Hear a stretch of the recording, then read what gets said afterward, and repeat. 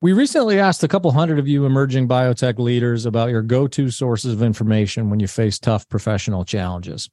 Your top response wasn't webinars, it wasn't scientific journals, it wasn't trade shows, it wasn't even consultants. Far and away, you said you most often turn to your peers for trusted insight. Enabling a community of peers is what the Business of Biotech podcast is all about. It's also what our new Business of Biotech newsletter is all about. Peer-driven content, no strings attached, delivered to your inbox once a month. Go to bioprocessonline.com/BOB to subscribe. The Business of Biotech is produced by Bioprocess Online, part of the Life Science Connect community, with support from Cytiva. Cytiva also demonstrates its commitment to the leaders of new and emerging biopharma at cytiva.com/emerging biotech. Check that out.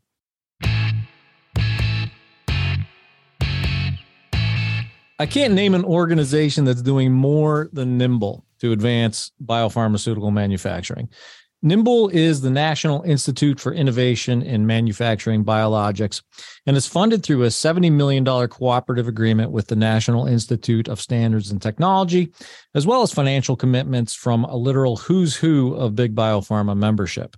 So it's well-heeled financially, but importantly, it's putting those dollars to good use on an incredibly aggressive list of projects to advance biopharma manufacturing technology and to cement the United States leadership in biopharmaceutical innovation.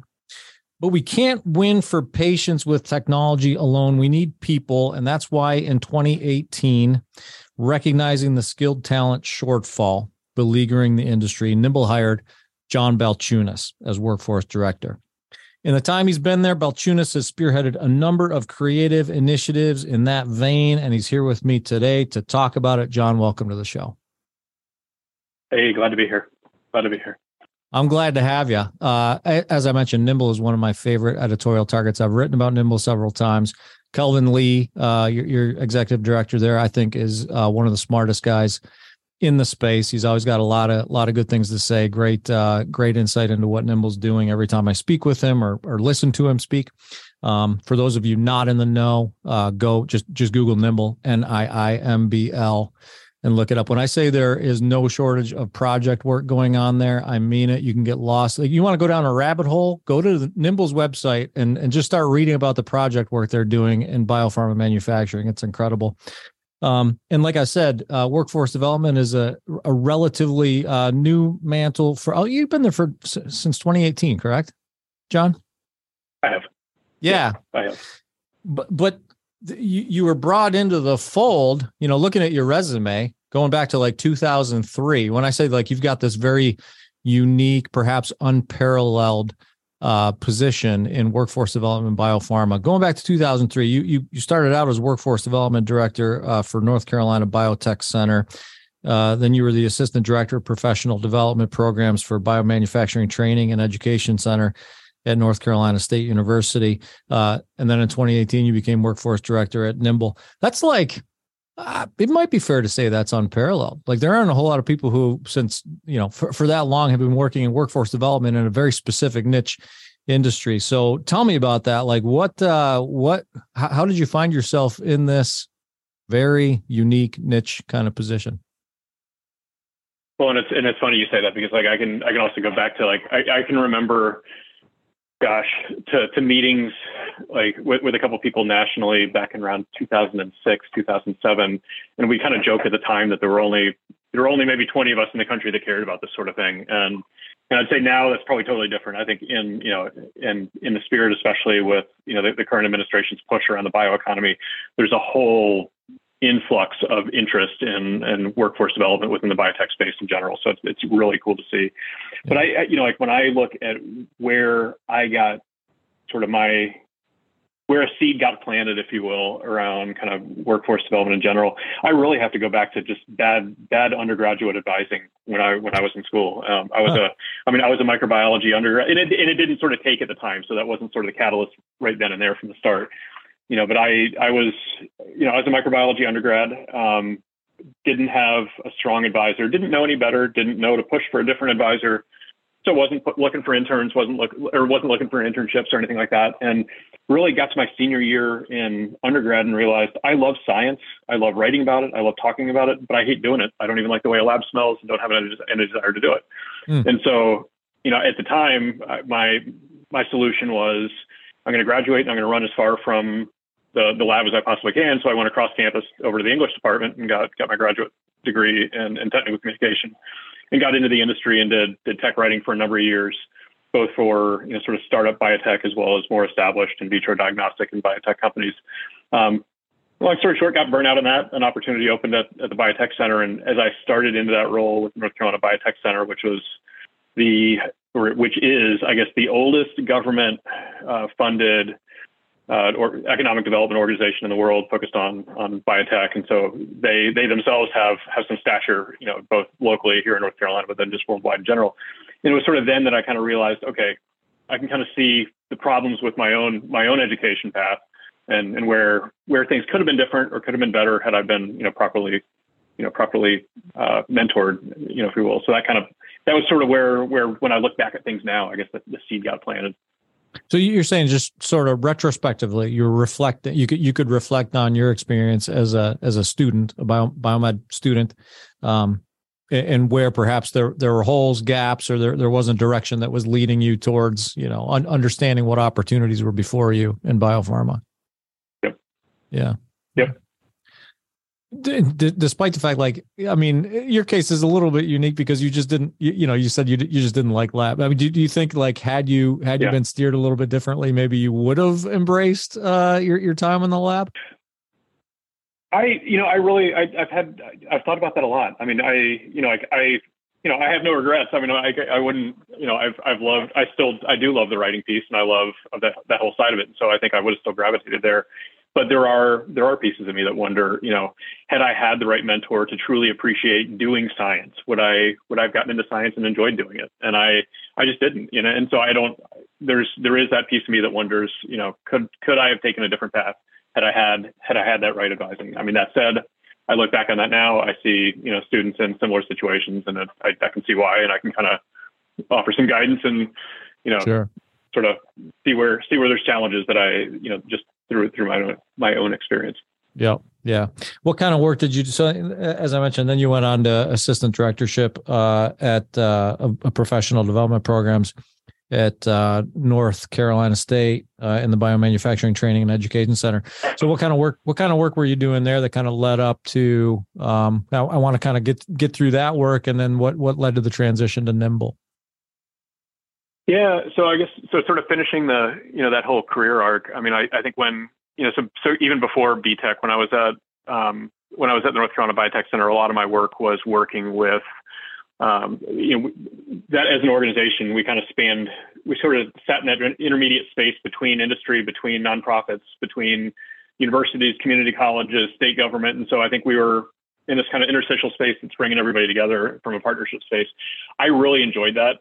A lot of my work, in that role was really focused on trying to understand industry's needs, from a training and education perspective. I got to know the folks at NC State. BTech got stood up as a training center, and at its time, it was the first simulated CGMP biomanufacturing training center in the world. So it was another first, here in North Carolina, where I'm based. And I saw that as being just a fascinating opportunity. And so I had the opportunity to come over to BTech, help grow and build their professional development program. A lot of my role at that time was, building off of what I was doing at the Biotech Center in a way. I mean, it was partnership, it was business development. It was a lot of conversations with industry, trying to help, cement, new training programs for them, new short courses, and trying to get that out there for the industry. And, along the way, I think BTech and NC State was definitely always seen as sort of a thought leader in kind of the biopharma education and kind of research space. And so we had the good fortune, not myself, but others at BTech, Dr. Ruben Carbonell and some others, of being involved in the early sort of conceptual thinking and grant writing that ended up being funded as NIIMBL. And so, BTech was always involved in those conversations that were, sort of championed by the University of Delaware and Kelvin. And And so, once NIIMBL stood up, I was involved in sort of informally in different capacities, whether it was as, an academic co-chair on a committee, but I was really drawn to the mission. I feel strongly about NIIMBL's mission and sort of the opportunity to change. And it's getting back to the same type of sort of partnership and kind of broad reach that I had within the Biotech Center of being able to kind of talk to folks within, the whole ecosystem and this time at the national level instead of the state level. And so it was a beautiful opportunity for me. Yeah. Yeah. I have a tendency as you're speaking, I'm like I have a bad habit of wanting to fast forward and cut to chases. And I don't want to do that right now, John, because I want to slow down here and spend some time. But I'll tell you where I want to fast forward to is like the work that you're doing in so many cases, other organizations, other, so-called industry experts on biopharma, biotech, workforce development, and the skilled labor shortage. That work starts and ends with identifying the problem, perhaps measuring the problem, making some statements about the fact that this is a problem, factual statements, like clear facts, like, here's the problem. Here's how it presents itself. Here are the numbers. Here's why it's a problem, but very little in the way of solutions. So like in my mind, I want to go like, let's get to that, but we're going to get to that. I'm not going to go there yet. I'm talking myself off the ledge. Okay. What I want to ask you now is that problem part, like before we get to what you're doing and what NIIMBL's doing to solve the problem, how are you defining sort of the problem itself? Like, and how have you been doing that over the course of your career? How's it changed? Like, tell me like what that problem statement has looked like from 2003 until now. Gosh. Okay. So that's a good question actually to broaden it out from the beginning question. Because it's, yeah. Well, and so, but it's probably a better way to ask the question than to just ask what the problem is now, because, back in 2003, looking at things again in North Carolina, but then also I think some of the stuff that I was not involved with back in those days, like in the early 2000s, was also talking to community colleges and others, nationally. And back then, I think the big problem, honestly, was there was so little parity between industry and academia. They didn't talk. And so so the academics really didn't know what needed to be taught from an applied standpoint. And so at that point, I think, at some level, I think the problem was easier in the sense that a lot of the successes in the early years, not just in North Carolina, but in other places as well, came from, cementing new partnerships between companies and the academics to really lay out what the needs are, what is needed from a training perspective and in terms of, GMP and upstream, unit operations, downstream unit operations. What does, say, that technician level person need to know? What does a chemical engineer need to know? What does an entry level, process development scientist need to know? And so I think a lot of that kept people going for years and sort of, developed a lot of really interesting programs, both at the community college level, the university level. And I think that was really, the problem back in the day. The other piece of that I think was also the lack of collaboration between the companies. And so I think like in North Carolina, we were somewhat unique back in those days in the sense that we had a lot of biomanufacturing, but there wasn't a lot of true competition between them. And so companies would actually come to the table and, it was relatively easy to break down those barriers that, okay, 90% of what you guys are doing is not proprietary. So let's talk about what's needed from a technical standpoint and training. And so it sort of snowballed from there in North Carolina. But to fast forward a little bit, just to finish that question, like when NIIMBL got started, that was a lot of the assumption was, okay, that's where we need to start. What does industry need from a technical standpoint? What are the training needs? What are the gaps? And I think like one of the things that I really strongly think is, in the early years, we realized we know that stuff. Within our community are a hotbed of, community colleges and most of the big research universities that are active in biotech and biopharma manufacturing, focused programs. And so I think we have a good handle on what's needed, from a technical standpoint. What became very clear as more and more large industry members, came onto NIIMBL's, came into the fold and within our membership ecosystem is, it's a numbers game. And what everybody kept saying they need is just, they need more people. And there was and so that became really the resounding message for us. And I think once the pandemic hit and after the pandemic, that's really become what we keep hearing over and over again is it's just a numbers game. And I can probably go further and say, I think part of the other challenge is just simply I don't think enough young people see biotech and biopharma as a career possibility for them. And I think there's a number of different factors that sort of play into that. But I think that's one of the main barriers that our industry has faced for many years. Yeah, we're going to get back to that because I want to zero in on that when we talk about some of the actual solution oriented stuff that you guys are working on. You mentioned proprietary kind of perceptions in the earlier days, and I wonder, I'm sure there's still some of that today. In academic oriented labs where people are doing science, perhaps in somewhat of a silo, who don't have maybe the benefit of that North Carolina ecosystem that you saw back in the day. There's probably some perception around like work that we're doing that is in our minds maybe proprietary that NIIMBL has this really unique perspective on because I think from NIIMBL's vantage point, there are several people in your organization that can look around and go, these guys think they're working on some skunkworks, top secret proprietary stuff, and they're not. And we know that.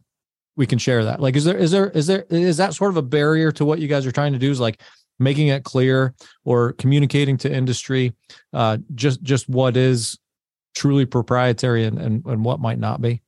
Does that persist? Yeah, I mean, I'd say it's definitely an issue that we face. But and I can probably comment again more from the education and training perspective. But I think others, on the technical side of what we do, could probably say the same thing holds true. I think there's definitely concern about all that, and I think there's definitely concern about what is the right sort of space that NIIMBL can help drive innovation in particular, in the sense of what do companies want to do in house versus what do they want to trust to the ecosystem at large to kind of to help raise the bar on. And I think the education and training space, that's always been kind of the $1 million question. And I don't know that we yet have sort of the solid answer on that. But I can say it is very much a problem.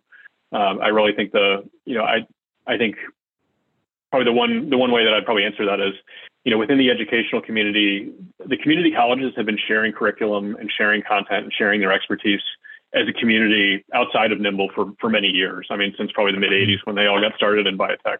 And so that's how they operate. But when you look at sort of the university community, they're much more protective from an IP perspective in terms of what they do in terms of their curriculum. The other factor that is definitely at play, more so, I'd say probably in the last, 4 or 5 years, is just even regionally. And so, what happens is, in North Carolina, we're very strong. We've won, by stroke of luck and just a lot of good hard work put in. We've won most of the big biomanufacturing site locations over the last few years. And so a lot of the education and workforce infrastructure and sort of secret sauce, if you will, there's folks within North Carolina that view that as a competitive advantage, and we don't want to let that out of the state. I know that folks in Massachusetts feel the same way, and they've got programs that are winners in their region, and they don't necessarily want to share. And the same holds true with California or the Mid-Atlantic, and every region sort of wants to hold on to what they're doing. And I think that that poses a neat sort of opportunity challenge, if you will, for NIIMBL in terms of how can what is that sort of pre-competitive space where from a training perspective where different regions can all come together and work on something. And that's why again I go back to that earlier comment about awareness and just sort of interest in these careers in general is definitely probably the big space when it comes to kind of pre-competitive areas. Yeah. You mentioned, when you hear from your constituents, the innovators, the sponsors, the biopharma companies who are, in need of manufacturing skill, numbers is kind of it kind of rolls up to like we need numbers. We need numbers we need the pool to increase, if you will. How big a problem, like the numbers problem itself? How big a problem is it? Is it? I hear there's There are doom and gloom outlets, who are saying like this is crisis stage stuff. Is it a crisis, or is it just like a big problem that we need to solve? I wish I had the numbers to back it, because I think a lot of what I hear, and I can kind of comment it's on that. It's hard to quantify, isn't it? Like it's hard. Is anecdotal, right?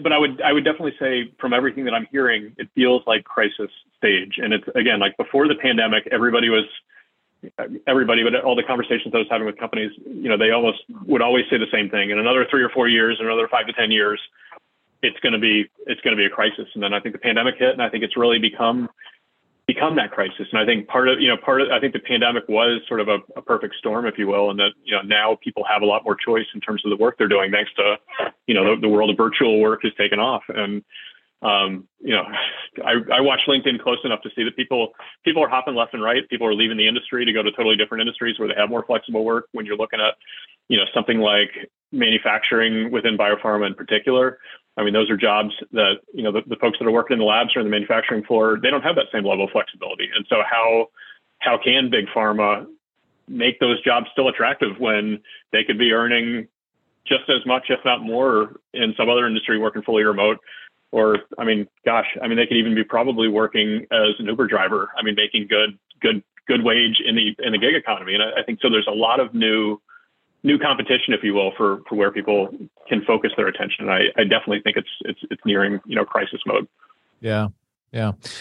So you and I were chatting before we started recording, and I posited this to you, and I want to bring it up again, sort of in the context of like where the need is most acute, like where the biopharma need is most acute. So, because I think they're related. So I'd said to you, it's interesting that we would have this conversation about a gap in skilled labor and a shortage of skilled labor in biopharma, when again some of our doom and gloom media outlets are very proud of the layoff trackers that they're running, that are just like, they're rolling like this month there were this many layoffs, and particularly in emerging bio.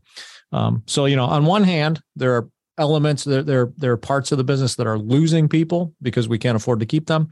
On the other hand, there's this big element of the business where we don't have the talent that we need. And we'd be happy to bring those people in. So I guess it's sort of a two-part question. How do you reconcile the whole, like in new and emerging, particularly the layoff, I guess, activity that's going on, and then on the manufacturing side, the skilled labor side, where is that need most acute? Like, can you point to a specific place in sort of the production, the production line where there's just not the skill and the volume of skilled labor that we need? Yeah, it's a complex and convoluted question. I'm really good at that though. Yeah.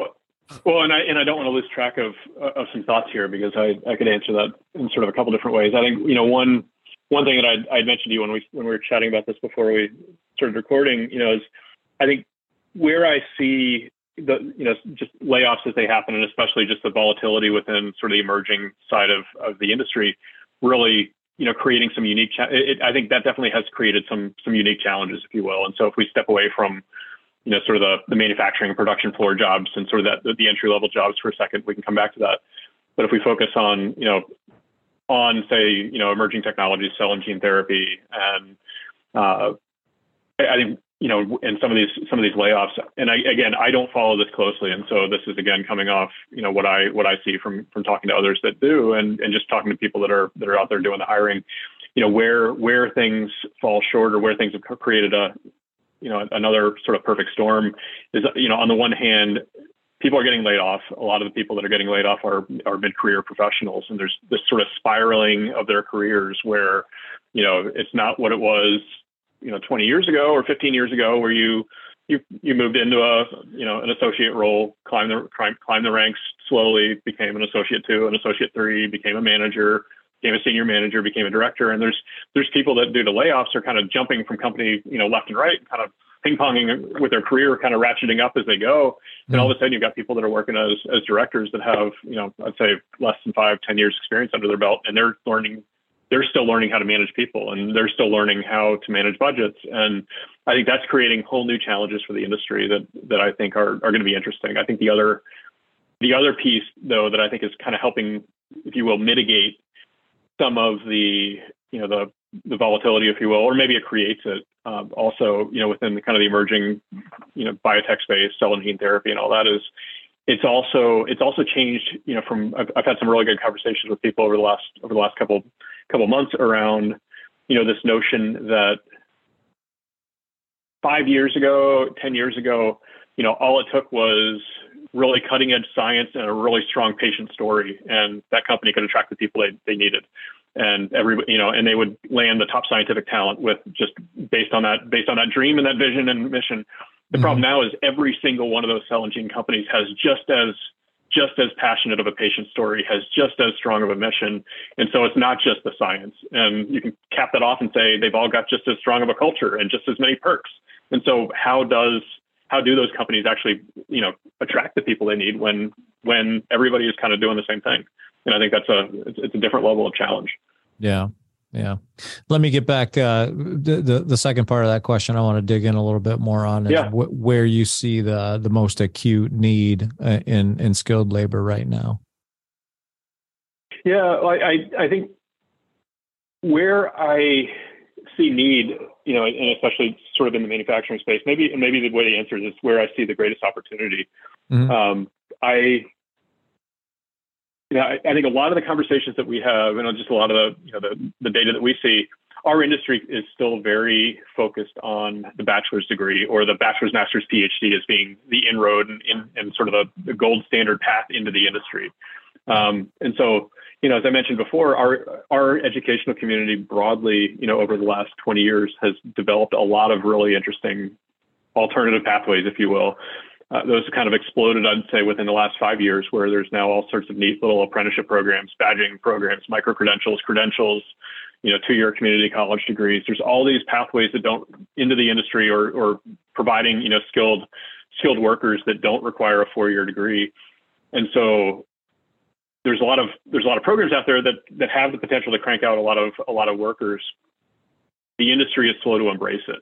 And I think that's where there's really an untapped opportunity to kind of solve so many of these problems. And I don't want to sell the industry short on this, because I think it's a tough problem to unpack, because, on the one hand, you can look at big pharma, you can look at some of the major players in the industry, and they've dropped degree requirements for manufacturing. They've said, okay, whether you've got a diploma or a degree, we'll hire you. And they mean it. And so when you look at, HR policies from the top down, they've dropped degree requirements. I think where things get tricky is, you're talking about changing the biases of every single hiring technical manager within that company before it's really going to, move the needle. And so it's one thing to drop a degree requirement. It's something different for that person who's running a team to say, okay, I'm going to give them a shot. I'm going to give that apprenticeship program a shot, and to sort of wear them down enough where they're willing to take that risk and give that a shot, I think is where, there's still tension, and where there's room for growth. It's interesting. It's an interesting, I guess, challenge or problem in that, like, I think historically, if you looked at academia and industry separately, you might look at some of the challenges that industry had in, applied skill were rooted in academia not adapting. And now you're saying sort of the opposite of that. You're saying it's on industry in a sense to adapt to. So is academia doing a good job, do you think? And let's break this down. Let's talk about like different levels of academia and what they're doing to sort of prepare that skilled labor, whether it's, in the traditional sense, like you've got to have a PhD if you want to go work for biopharma, which I think is a big part of the perception problem, right? Like even among students, students in school, like in high school. Well, I'm a pretty smart guy, but I don't necessarily want to commit to going to get a PhD to get a job in biopharma. So I'm just out, right? Like, So let me start with the big question. Is academia doing a good job generally? I know it's a generalized question, doing a good job of adapting the applied part to prepare students. And is it true that industry in this case is maybe the one that's a little bit slow to adapt because of those biases you mentioned? Yeah, I mean, I would argue that the academic side of the house is doing or really has the interest in doing a lot. When I started at Biotech years ago, I mean, we were the only game in town, really, in the country or the world at the time that was doing this. But I think now there are training academic level, 4-year or above level, training programs really all over the country. I mean, whether it's on the West Coast and internationally. I mean, but there's training centers that have popped up, all in most of the different big biotech regions. There are a number of other, proposed centers that are sort of in the works. They're, on top of that, I think the community colleges have been going strong for, again, 20, 25 years with biotech and bioprocessing or biomanufacturing degree programs. I think their graduates ebb and flow in terms of whether they get placed and who they get placed with, but I think they're there. I think they struggle, they've got some different challenges just in terms of maintaining enrollment with a lot of different, competitive pressure from other industries and that sort of thing. So there's some challenges there, but I think there's a lot out there in terms of, just sort of training opportunities between, the universities and the community colleges. And I think, in the last 4 or 5 years, I've really seen this explosion and kind of resurgence and interest in kind of apprenticeship type models and kind of micro credentials and kind of boot camp style training and all these kind of non-traditional pathways into the industry. And so I think there's a lot of opportunity out there. I don't by any means place, all the blame on industry, because I think I think it's really, well, that'd be bad business. There's a lot of different, yeah, that'd be bad right. Well, and I think I think there's lessons learned. There's opportunity within all the different stakeholders, even within a given company, because it doesn't all fall on one person by any means. For emerging biotechs, scaling the process development and manufacturing of biologic molecules to clinical standards can be challenging. However, you don't need to go it alone. Don't miss an episode of the Business of Biotech podcast, where we offer insights on regulatory, funding, and other essential topics. The pod is brought to you in collaboration with Cytiva, a global provider of technologies and services that advance and accelerate the development, manufacture, and delivery of therapeutics. Check out their resources at cytiva.com/emerging biotech. That's CYTIVA.com/emerging biotech.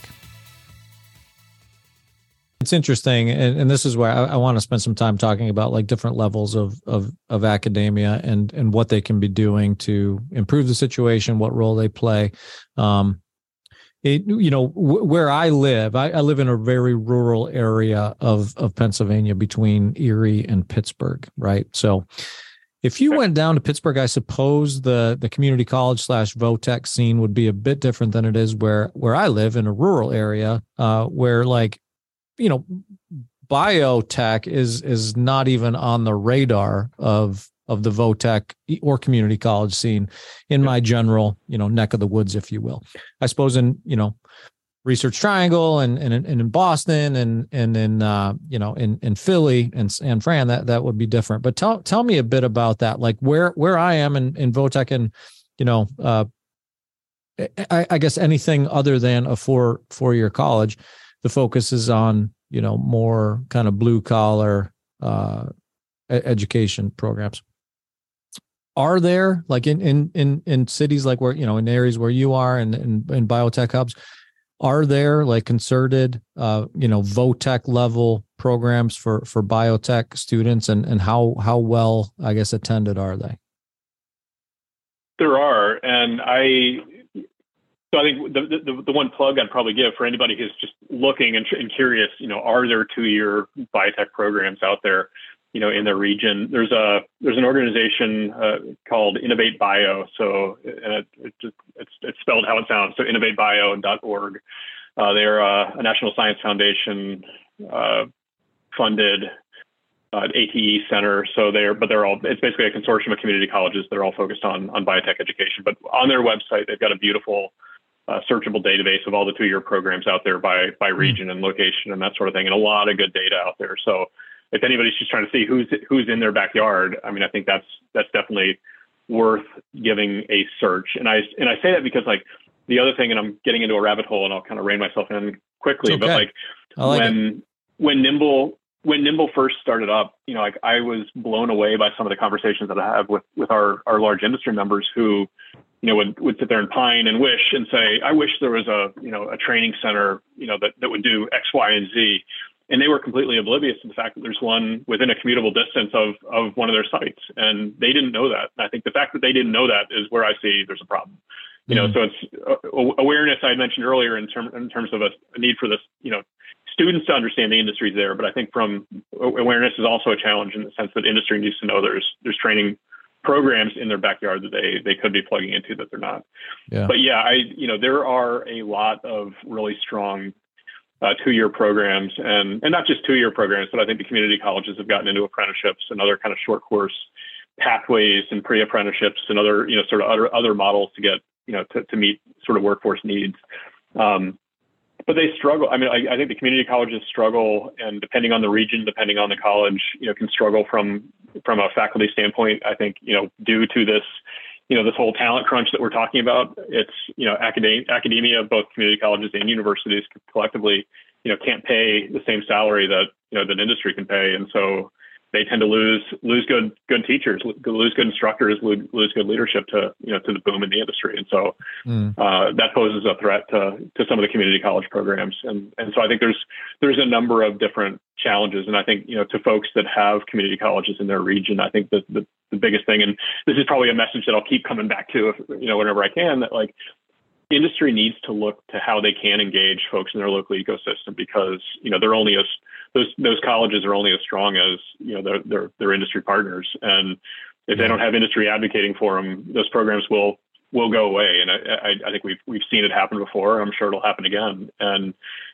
when community college administrators are looking at programs, they're not just looking at, the biotech and the biotech boom. They're looking at, how many butts and seats can they fill, and how many people can they crank through and to serve in the community. And, if a biotech program is looking at, being able to fill enrollment for, X number of people, but they can get 3 times as many through a nursing program in a much shorter time frame, or through an IT program, it's a sell. And so I think there's a lot of competition from other sectors.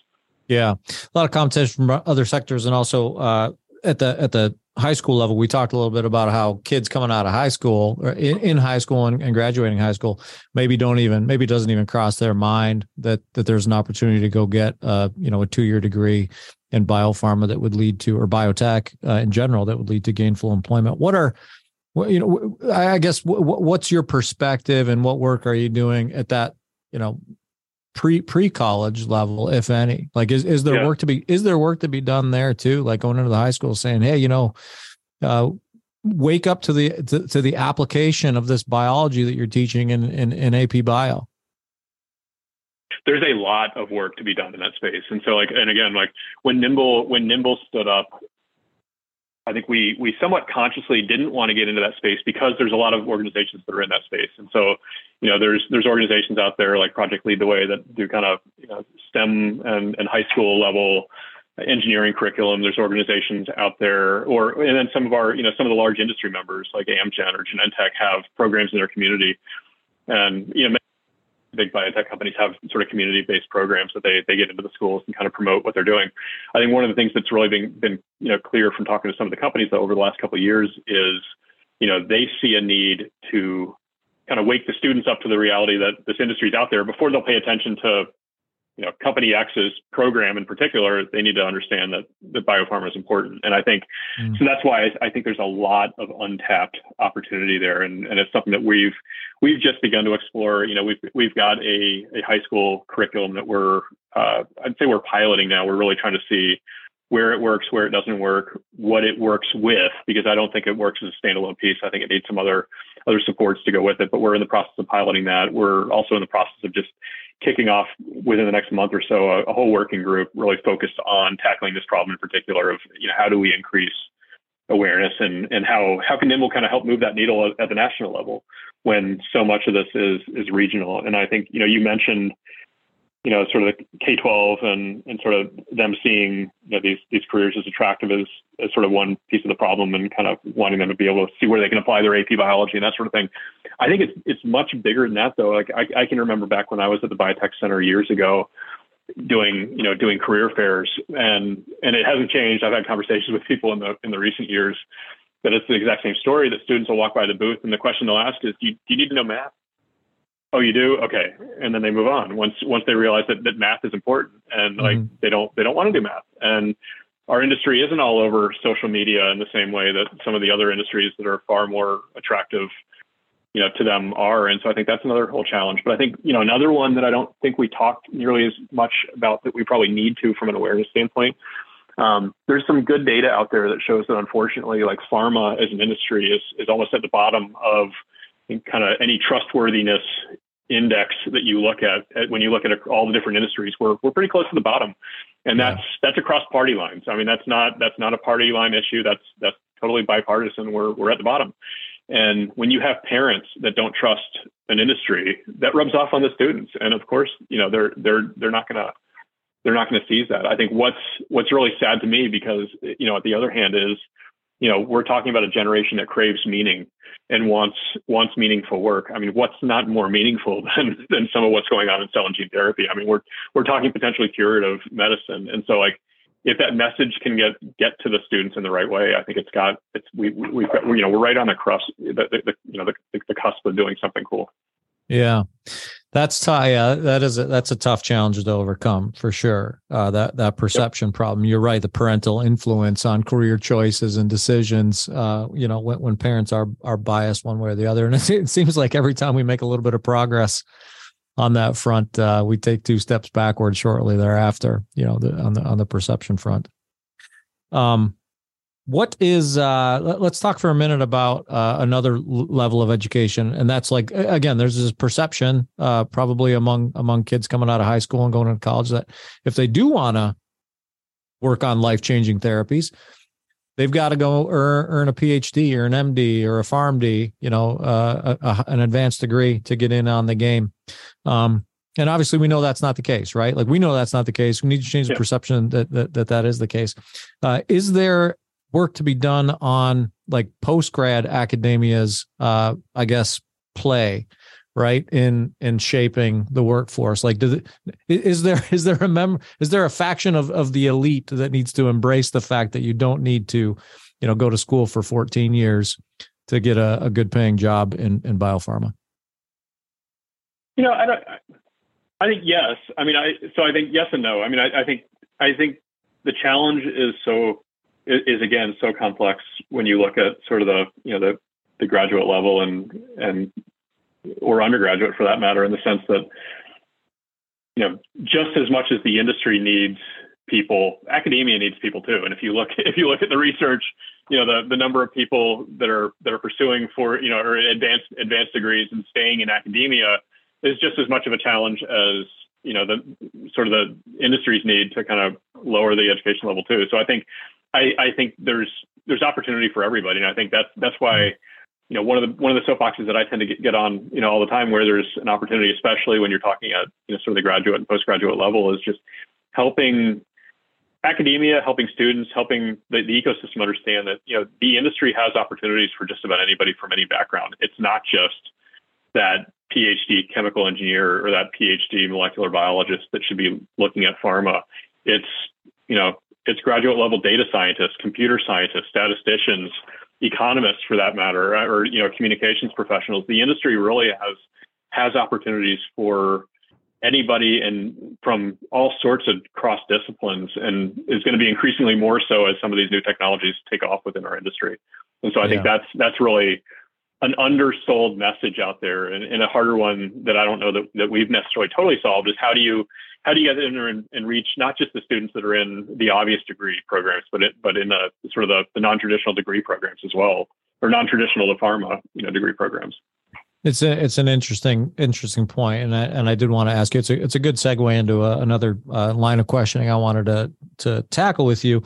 And so I have a son. My son is starting at Penn State this fall, and he's going to Penn State for engineering. He's been accepted into their pre-engineering program, and he wants to go down there and major in mechanical or aeronautic engineering. He's not sold on which yet. And I've had multiple conversations with him about execs that I've interviewed on this very show who started out in engineering and like in a hardcore mechanical type engineering, and now are C-level executives with biopharmaceutical organizations that are doing really cool protein engineering, biologics engineering. The same can be said for IT, right? Like you look at the IT space, artificial intelligence, machine learning, these kids who have this perception that like, well, if I go down that path, I'm a propeller head computer guy. And they don't necessarily see the incredible opportunities in bio right now around the application of artificial intelligence and machine learning, computational biology, these crossover sort of disciplines. It's super exciting, whether it's engineering or IT or bio, like they can all come together. And I don't know that I mean, I know that my students, my children are not aware of these interdisciplinary sort of crossovers. So tell me, that leads to the line of questioning around what, like, looking at the next 5, 10, 15 years. You did a great job, John, like kind of reflecting on from 2003, like, back in the day, it was all about getting academia and industry to talk to one another, to recognize one another, to talk about, application. What is that going to look like in the next 5, 10, 15 years? Like how is technology and this interdisciplinary approach going to affect? It seems to me it would exacerbate the workforce, I guess, the talent crunch.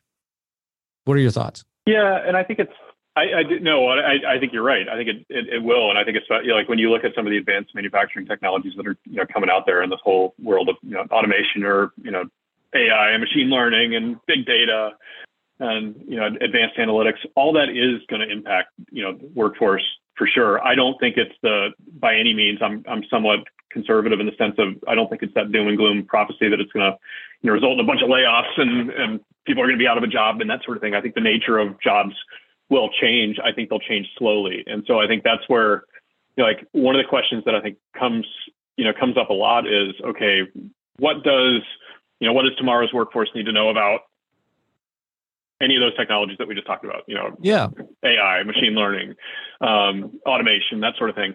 And I think the reality is, like, at some level, I don't think we're talking about we need a totally new degree program that's going to focus on all this, and that it's because companies are embracing more automation, all of a sudden, the workforce better have a whole new skill set that they need to have that they don't have currently. Because I think, like, I tend to, when I look back 20 years ago, like the skills that our industry needs are still 99% there. It's not like the core skills haven't fundamentally changed.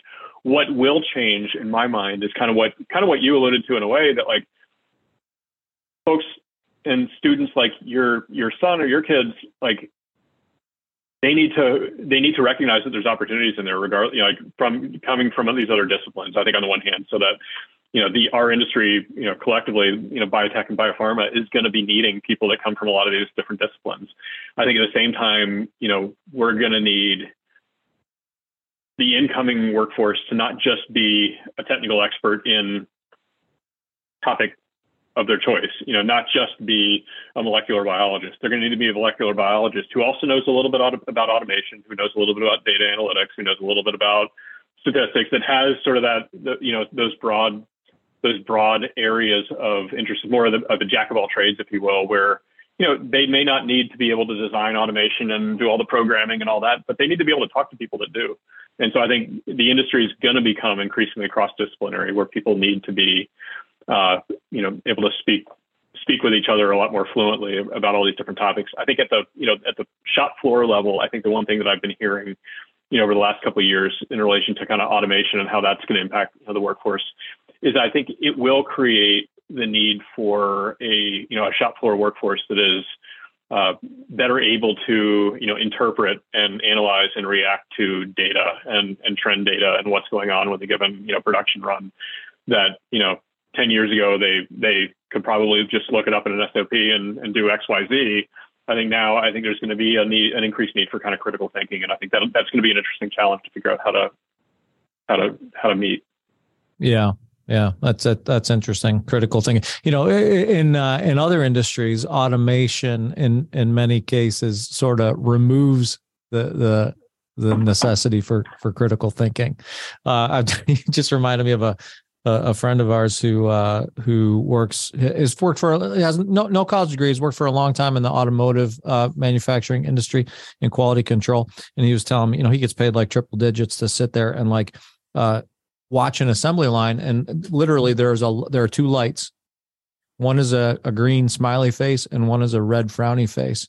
And when the automation factor catches something that should cause the red frowny face to light up, he stops the assembly line, does some QC, checks it out, solves the problem, and gets it going again. But like that level of kind of automation in that industry they're trying to remove as much critical thinking from the equation as necessary on the part of the human. You're saying in bio, like there's an opportunity for, to apply critical thinking when production problems arise. Obviously, it's a much more complex industry. Yeah, well, but I think it's the nature of the role. I mean, like, the person that you're mentioning that's working in, the auto industry. I mean, I'd probably argue without knowing that whole situation that person's actually doing a lot more critical thinking. Not in the same, like they're not post frowny face, right? Well, post frowny face. Well, exactly, and the same thing. They're not doing the thing to make the thing, but instead of doing that, the job is now morphed into more of a troubleshooting critical thinking role. And I think that's the same within our industry on the shop floor. As automation takes off and some of those steps are automated, I think the folks that are working on the shop floor, they'll be the ones that are troubleshooting. And when there is that red frowny face, what do you do? Right. And when automation's gone awry. Yep. Yeah. Well, what other, I guess, parties are relevant to the equation here? Industry. We talked about industry. We talked about high school level education. Biotech, community colleges. Are there other like association level, state, federal, local government level, I guess, plays or vested interests that need to come together and be part of this equation? Yeah, I'd say, short answer is all of the above. All the above, there are all those things. And more. I'd say and more, and increasingly more so. I think there's, in most of the big, strong biotech regions, and even regions that are, more aspirational in nature, there's a lot of interest from, the economic development community, the nonprofits, the, state government, in terms of how to grow all this and bring that ecosystem together, if you will. So I think there's untapped potential for industry to get engaged and be able to offer guidance within the region. And I think understanding, that's other probably just general guidance that I'd probably throw out there to anybody, in the industry is know who's in your local community. I mean, just do some research and find out who is your local, bio affiliate, which professional associations do have strong chapters, what colleges or community colleges around. Know your landscape and get involved. I think the other challenge, though, that I could probably mention, along these lines, that's relevant is, before the pandemic, I always got the sense that people got a lot of, and I have had many conversations with peers, and knew a lot of people that they get their energy from kind of giving back to the community and going to an ISPE meeting, or going to go talk to the local college, or meeting with professionals in some region, local chapter. They'd get a lot of energy out of that. It would be a lot of fun. And they do it happily. I think what happened, interestingly during the pandemic is I think people started to guard their personal time a lot more tightly. And instead of doing your work and then shutting down at 5 o'clock and then going to that meeting, because the nature of our work kind of,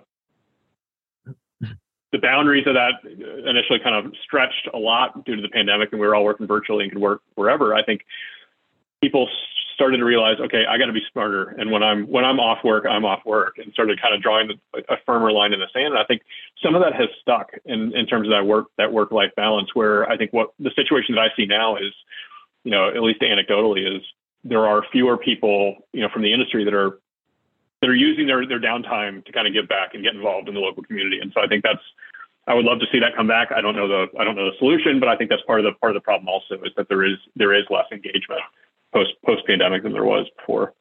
Yeah. If you missed that, invite it back, right? Embrace it. I mean, it's trickling back. I think, we're seeing more activity on the road, and hosting more of our own events in person again. And I think it's coming back, just albeit slowly. You're right. There is that. It is the pendulum never stops swinging, right? And when pendulum did swing so far to the point where there were no boundaries at all, I can see where there'd be some justifiable protection of time off the clock, right? Yeah.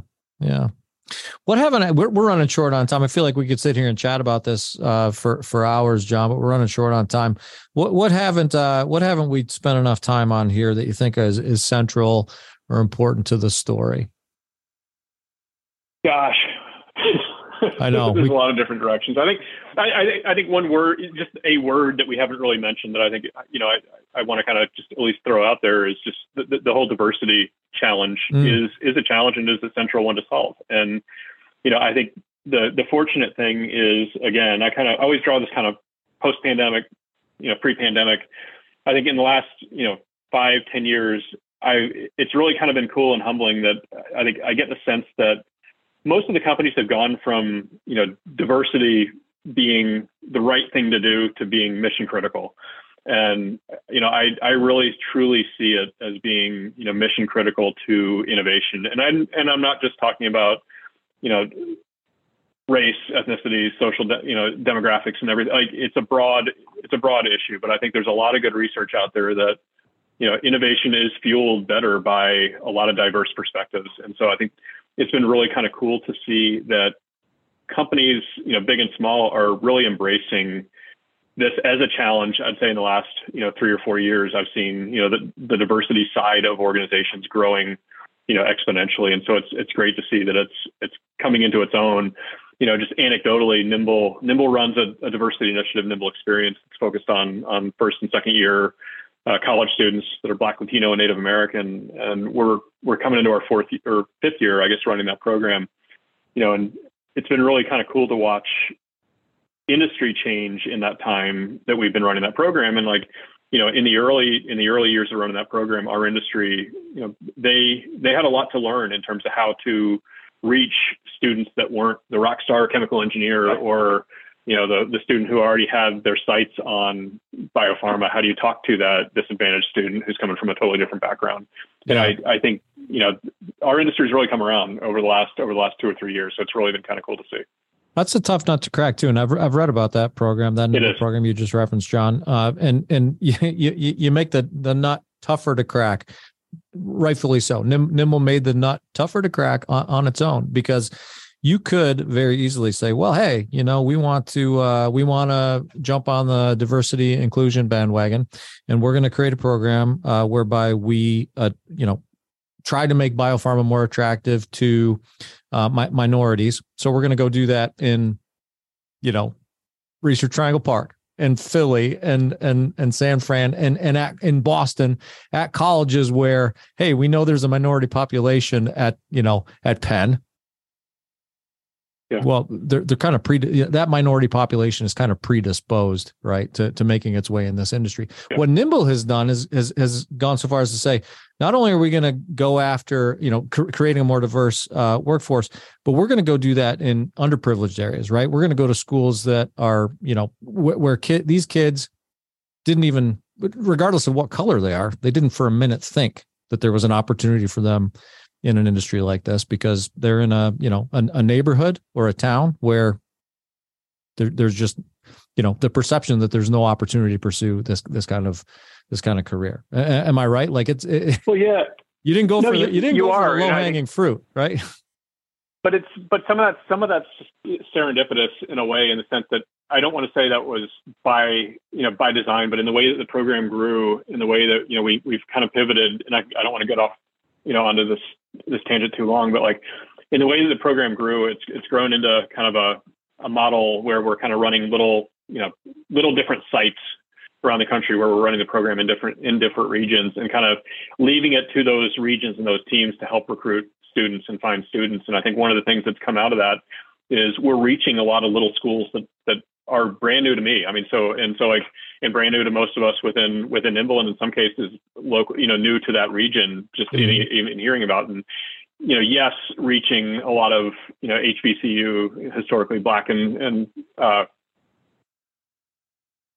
colleges and universities, but also reaching just a lot of, to your earlier point, a lot of smaller colleges that those students normally, regardless of the color of their skin or, their background, just wouldn't normally be exposed to life sciences in general. And so I think that's a huge win, and, just at least a little baby step in the right direction, that we're moving beyond just the engineering schools and finding a way to reach students that are that are coming from more, from smaller schools and different disciplines.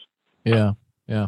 All right. So one parting, I guess, piece of actionable advice for the execs who have been, struggling with this, the company leaders. from new and emerging all the way to big bio, the folks who struggle with this shortage, who are vocal about the fact that it exists, but maybe don't know what their role might be in, affecting the problem. What should they do? Who should they turn to? I don't imagine there's like some clearinghouse where you can go like, oh, here's where I can plug in. But what's your advice there? I think probably the two. Well, so I think probably the two pieces of advice that I've given, or maybe three. I think the